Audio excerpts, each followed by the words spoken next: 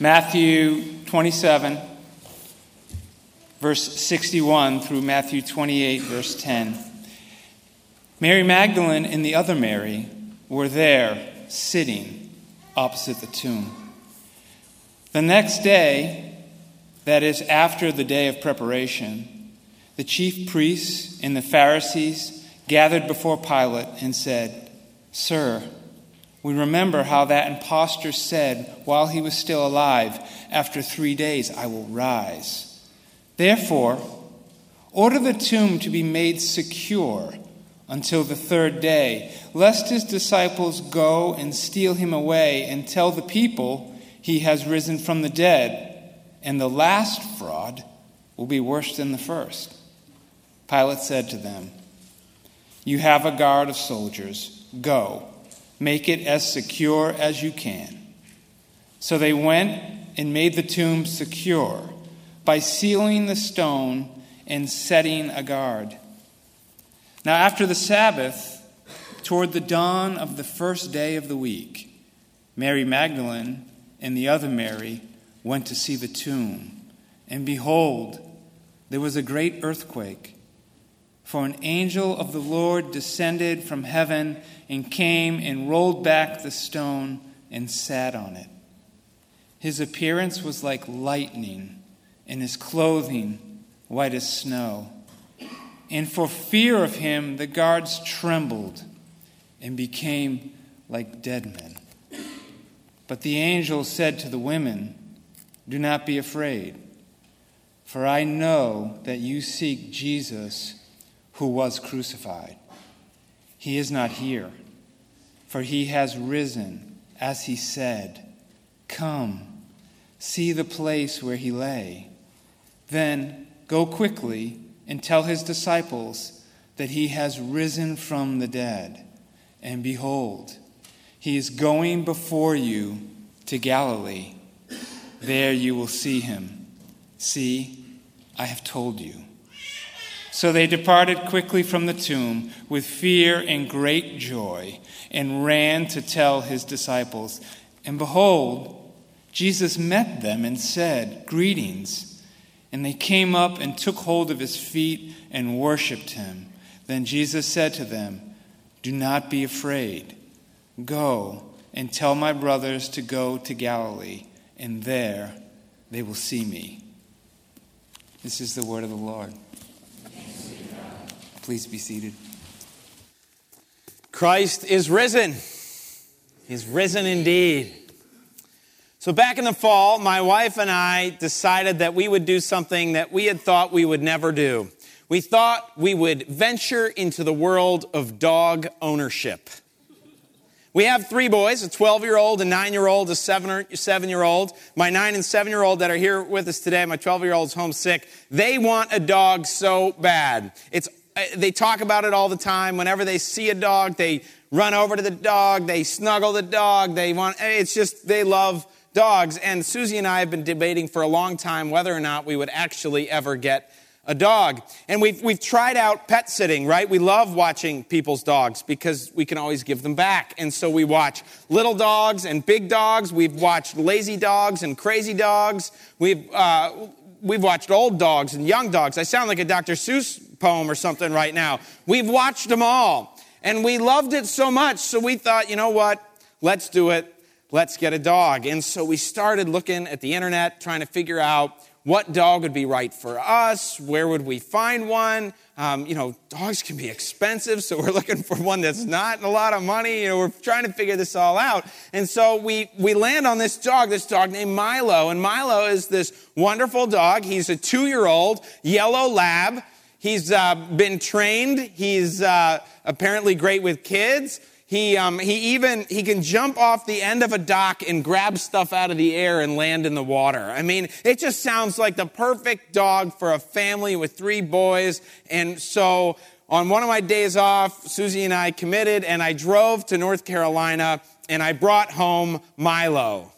And Milo is such a cute dog, and Wyatt, you're cute too, if not cuter, right? So Well, we brought home Milo. And so much of what the owner of Milo told us when we bought Milo was true. A great dog, great with kids, lots of energy, likes to lick people, all wonderful. But one of the things that they neglected to tell us is that Milo is an escape artist. Milo can get out of anything. And one of the things that he likes to get out of is the backyard.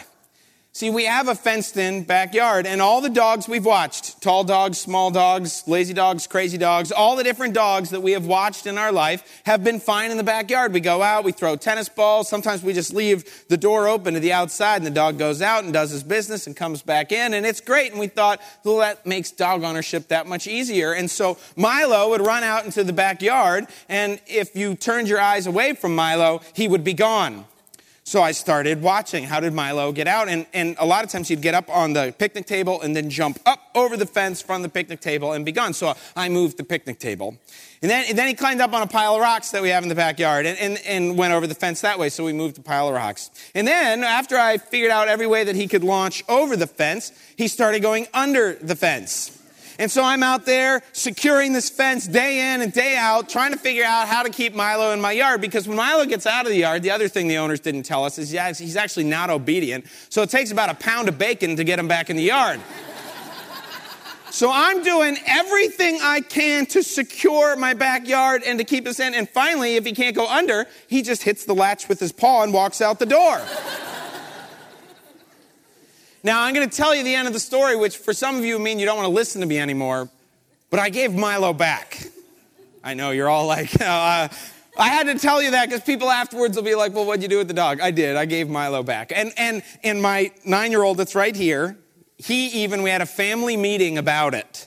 And my 9-year-old said, Dad, Milo's a great dog, and Milo needs lots of love.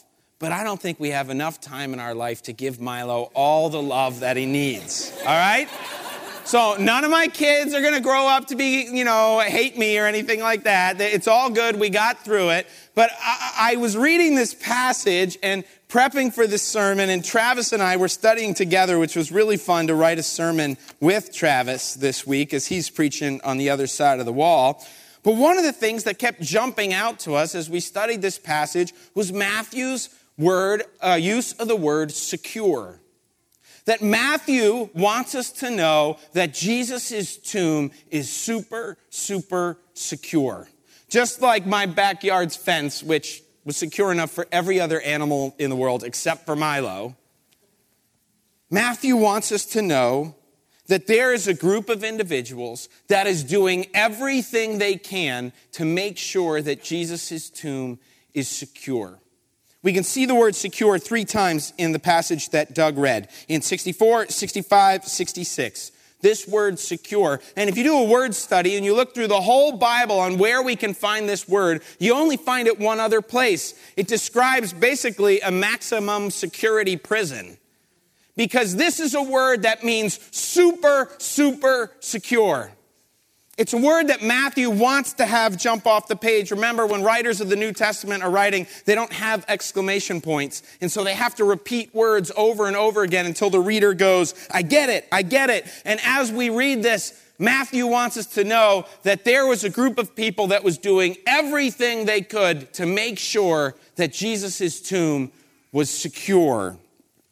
And it's not just that Matthew uses this word, he tells us all about it. Right, Doug mentioned that right before these verses that we started on, we have Joseph of Arimathea who is rolling a stone in front of the tomb. Now this is just the first step, and this is more normal for the day.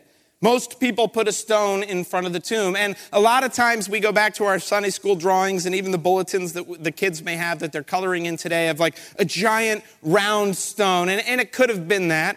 But most likely it was more of a stone that was shaped a little bit like a wedge. And as they carved this tomb into the rock, they took this stone that was tapered on one end and pushed it into that hole, getting it stuck in there, kind of like a cork on top of a wine bottle. They press that stone into the hole of the tomb and make it nearly impossible for it to come out. But Matthew doesn't just tell us that there was a stone that was put in front of Jesus' tomb. No, he tells us more. He says that guards were placed at this tomb. Now, whether these guards were Roman guards or temple guards doesn't really matter. The point is they were guards. And in this day and age, you didn't mess with guards. Guards didn't have a lot of rules they had to live by. If you messed with a guard, they could just beat you up. They could kill you. They could throw you in prison. They sort of had free reign of what they wanted to do. And so by putting guards there in front of the tomb, Matthew's letting us know that nobody wants to come there. Nobody wants to show up. That this tomb is secure. But Matthew continues. It doesn't just have a stone. It doesn't just have guards.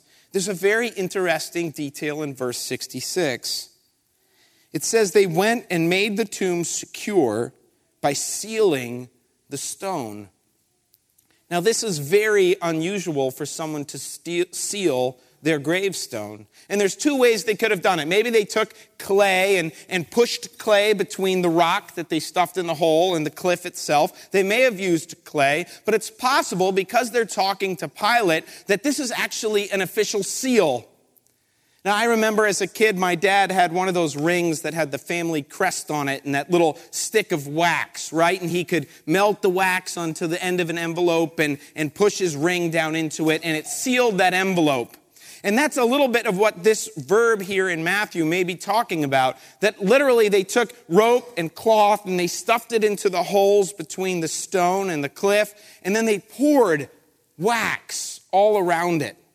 And possibly even pressed in the seal of Pilate. Because one thing was sure, if you broke the seal of the governor, well then you would die. That even on a letter, if the governor wrote a letter and sealed it with his seal, and you were not the recipient of that letter and you opened it up, you were going to die. And so by sealing this tomb, by putting the seal into the wax, Matthew's letting us know that if anybody touches that stone, they're going to die. The guards, the law, the seal, the rock, everything is there in place to secure this stone. And Matthew wants us to know that this stone is secure. But one may need to ask the question, why are they doing this? But they tell us, and Matthew tells us, and the simple answer is this. We find it in verses 63 and 64. The Jewish leaders, the Pharisees, the teachers of the law, they want to secure this stone because they know something. They know that Jesus has said, in 3 days, I'm coming out. That you're going to kill me, and I'm going to go to the grave, but in 3 days, I am going to rise again, and I'm going to bust out of that tomb. Now, I don't believe the teachers of the law are thinking, we got to seal that stone because Jesus is going to wake up in there and he's going to come out. No, we learn in the verses that the leaders of the law, the teachers of the law, the Pharisees, those there that are talking to Pilate, they want to seal that stone because they're scared that Jesus' disciples are going to come in the cover of night and they're going to pry that stone open and they're going to steal Jesus' body and they're going to bury it somewhere else and then they're going to tell everybody that he came out of the grave. And so these leaders of the law, these teachers of the law, these Pharisees, the ones in power, they want to stop this rebellion. They want to stop this story. And they think that the disciples are going to keep it going by stealing the body. And so let's seal this thing up. Let's secure this stone for good. But I think if we ask ourselves an even deeper question, we'd say, why are they really so scared of Jesus coming out? Why are they really so intent on securing this stone? And I think the answer to that question is this. They like being in control. They like having authority. They love having power. These people that are working so hard to secure this stone and to keep Jesus in there are the ones that get to call all the shots. They make all the rules. For 3 years, they've been arguing with Jesus, and Jesus tells them, you guys are like whitewashed tombs. You're all good on the outside, but on the inside, you're dying. He tells them, you've created your own system for righteousness. You've decided what makes you good and holy, but that's my job, not yours. And they know that if Jesus does what he says he's going to do, and he comes busting out of that grave, then this whole world of control and authority that they've created around themselves, it's all going to crumble. Because if Jesus really does come back from the dead, then they've got it all wrong. And so they seal that stone. So they set those guards. So they put that wax seal on it. So they do everything they can to keep Jesus inside because they want to be in control of the life that they're living. But there's a second story that's unfolding. Doug mentioned it as he read these verses, and it's the reason why we started in verse 61. Because there's another narrative that Matthew is building alongside this, that as some are scrambling to secure that stone, there's another. You see, there's another group of people, these women, Mary Magdalene and the other Mary, they're sitting there and they're watching and they're waiting and they're hoping and they're anticipating and they're trusting. And they're right there as everybody's frantic to secure the stone. They're sitting and they're watching. Last week, as Doug preached on Palm Sunday, he said the wise watch and wait despite the delay and the agonizing delay of these 3 days. But Mary and Mary know, just as the Pharisees do, that Jesus said, I'm only going to be in there 3 days. I'm coming back. And so they wait and they watch and they hope and they trust and they're there. And as Matthew builds the other story, he lets us know that once again on the third day, as the dawn creeps, as the sun rises above the hillside and sheds light onto the front of the tomb, that Mary and Mary are there. And a tremendous reality takes place. The world starts to shake. An earthquake rumbles. The heavens open up, an angel descends, and this stone that has been sealed so securely and carefully by all those in power is removed, and the tomb is empty because Jesus is alive. And Mary, both fearful of the reality they're watching, but joyful because they know that Jesus said this is the way it was going to be. They look into the tomb, and a tomb that was supposed to be filled with the smell of death and the stench of death is filled with light and life, and they start running. And they run to tell the other disciples. They run to share the news that Jesus was who he says he was. He is who he says he is, that he's alive. And as they run, they hear a voice, an oh so familiar voice saying such a familiar word. Greetings. Hey, what's up? How you doing? And they turn, and this familiar voice coming from this familiar face and this familiar man, and they fall at his feet and they worship the risen Savior. And so Matthew wants us to see these two stories unfolding side by side. That there are those who are securing the stone, that are doing everything they can to keep Jesus in. And there's a whole nother group that is there, these women that are surrendered to the Savior, that are waiting for him to come out, and they are worshiping and falling at his feet when they see him. And so Matthew wants to ask us a question. Are we securing the stone, or are we surrendered to the Savior? Are we trying to control our life? Are we trying to call the shots? Are we trying to live the way that we want to live and decide what's right and wrong ourselves, to decide what's righteous and unrighteous, to decide what's holy and unholy? And the only way we can do that is if we keep Jesus out of our life, if we secure him back into the tomb that we put him in. And if we do that, then we can keep control.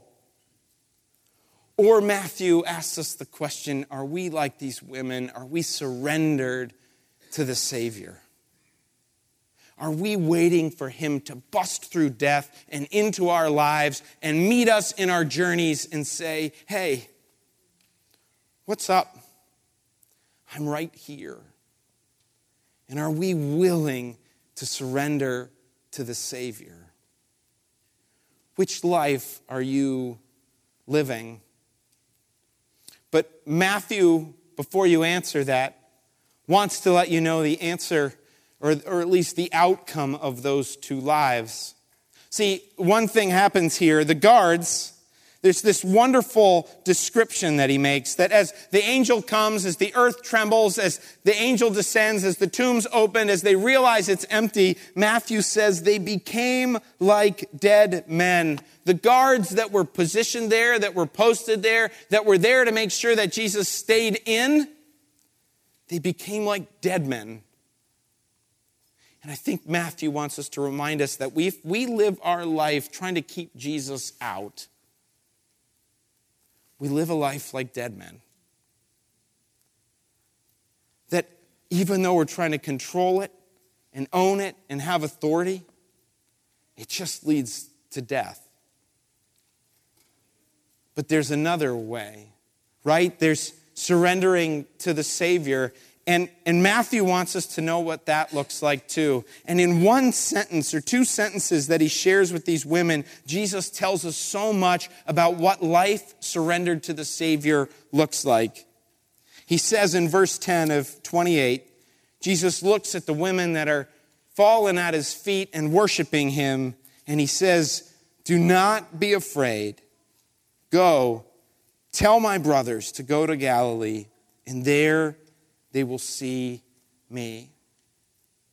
I think there's three things that Jesus is saying that Matthew wants us to know about what life in Jesus looks like. And the first is peace. Because the first words he says to them after saying hello are, "Don't be afraid."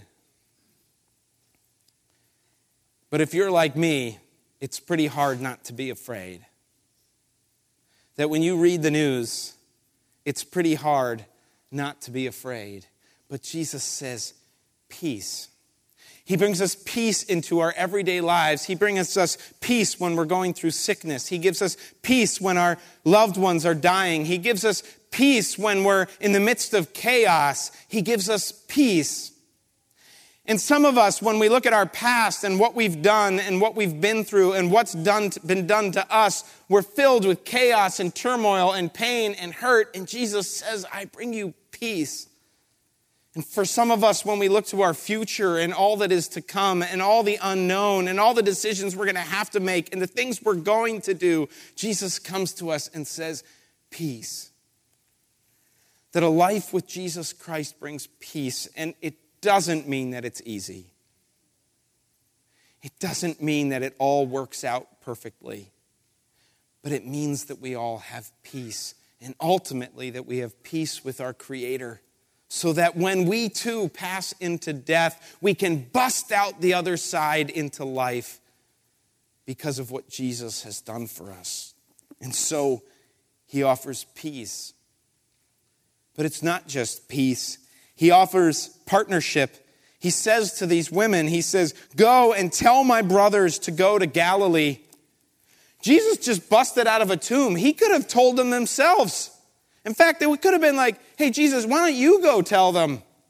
But he says, "No, join into my work. Join into my mission. Join into the work of making disciples and changing the world, and go and share it with everyone else." Jesus says, join into the partnership with me. That whether you're a banker or a builder or a lawyer or a lecturer or whatever you are, Jesus says, join me. Jump into the mission. Partner with me in making disciples and telling the world about who I am and what I've done, and that I bring peace. So Jesus brings peace, he brings partnership, and ultimately he brings presence. He says, "Tell them in Galilee, you will see me." And at the end of chapter 28, even more bold, he says, "Surely I am with you always, even to the end of the age." Sometimes as a parent, we do ridiculous things. And one of the ridiculous things I did is that one day when Tucker was home sick on my day off, we Netflixed some episodes of a show called Finding Bigfoot. Not the smartest thing to do with a young child. which meant he would never go upstairs in our house again alone, because Bigfoot could be up there. But what do I have to do? I have to go up there with him. And so Tucker always says, hey, Tuck, we say, Tuck, go up, brush your teeth, take a bath. Will you come upstairs with me? And it's amazing what a little partnership, a little presence can do there with Tucker, right? I'm just sitting in the hallway looking at my phone, looking at Instagram or something, but my presence there does something to empower Tucker to be able to be upstairs, and Bigfoot doesn't get him. Because if Bigfoot showed up, you know what? I'm running too, Tucker. Like, I can't help you. But this is presence that is much better than the presence of a dad in a hallway looking at his phone. This is the presence of the Savior whose Spirit empowered him to bust through death and to come out of the grave and move to the other side. And that Savior is present with us. Peace and partnership and presence when we surrender to the Savior. This morning on this Easter, I think Matthew wants us to answer the question, what story are you living? Are you truly surrendered to the Savior? Or have you let him into every part of your life, every relationship you're in, every dollar you're spending, every move you're making, every step you're taking, every decision you're making at work? Because surrendering to the Savior is not a one-and-done reality. It's an everyday movement. It's walking through life with your hands open going, Jesus, lead me, guide me, mold me, move me, shape me. Or have you sealed the stone off and secured it tight so that you can live the way you want to live? Matthew tells us one way leads to death and another way leads to life. And on this Easter, when we celebrate the reality that our Savior defeated death and is walking down the trails of our life saying, hey, hello, greetings, I'm right here. Would we choose the path of Mary Magdalene and the other Mary and worship at the feet of the Savior and surrender to him and not keep him buried securely in that tomb? Would we find that life in freedom in Jesus Christ this Easter?